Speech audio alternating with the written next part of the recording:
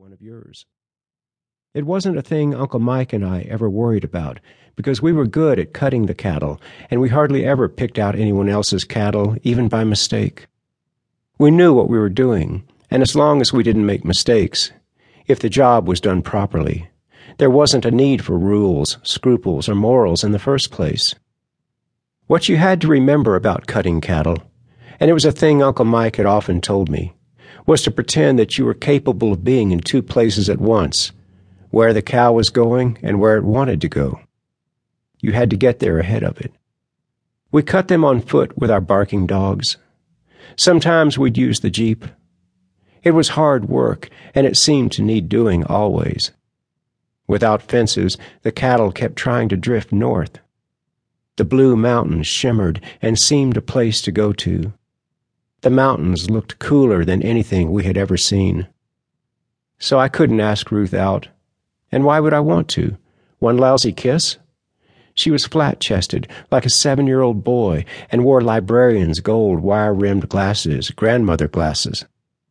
Her hair was a reddish color, the kind that you think is brown until it gets out into the sun. And it was thick. I admired her freckles, and also the old overalls she was always wearing. They looked as if they made her feel good because she was always smiling. I imagined what the denim softness felt like on her ankles, on her thighs, and going higher. It was good being out on the north end of town the way we were. At 17 and 18, one expects the things that happen, I think. They do not come as a surprise.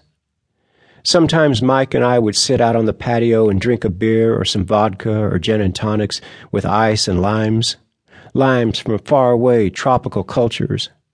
And we would watch the purple part of dusk rising up out of the dry valley, moving toward us, covering the desert like a spill, and the lights in town below would come on in the purple valley. Ruth's old Volkswagen came up our road one evening, trailing dust from a long way off, and when she pulled up and got out, she did not hesitate, but walked up to Uncle Mike and said that her car was dying on cold mornings and also on hills, and that she needed new windshield wipers, too. It was unnerving, her having come up out of the valley like that and into our part of the desert, driving in such a straight line to get there. She just did it. But once she was there, I did not want her to leave. I knew it did not fit with the unspoken deal Mike and I had cut with the town, but I liked her being up there on our plateau and wasn't eager for her to go back down. "This is a beautiful view," she said, looking around at the purple dusk and the lights coming on in town. I offered her my drink, which I had not tasted yet, and she sipped it, not even knowing what it was. Mike went in the garage to look at her car. I got a chair for Ruth and seated her. We didn't say anything, just watched the desert until it was completely dark. After a while, Mike came out of the garage with her old spark plugs, but I knew that spark plugs wouldn't make her car do what it was she said it was doing. "Your wipers look fine," he said. "The spark plugs will be $5.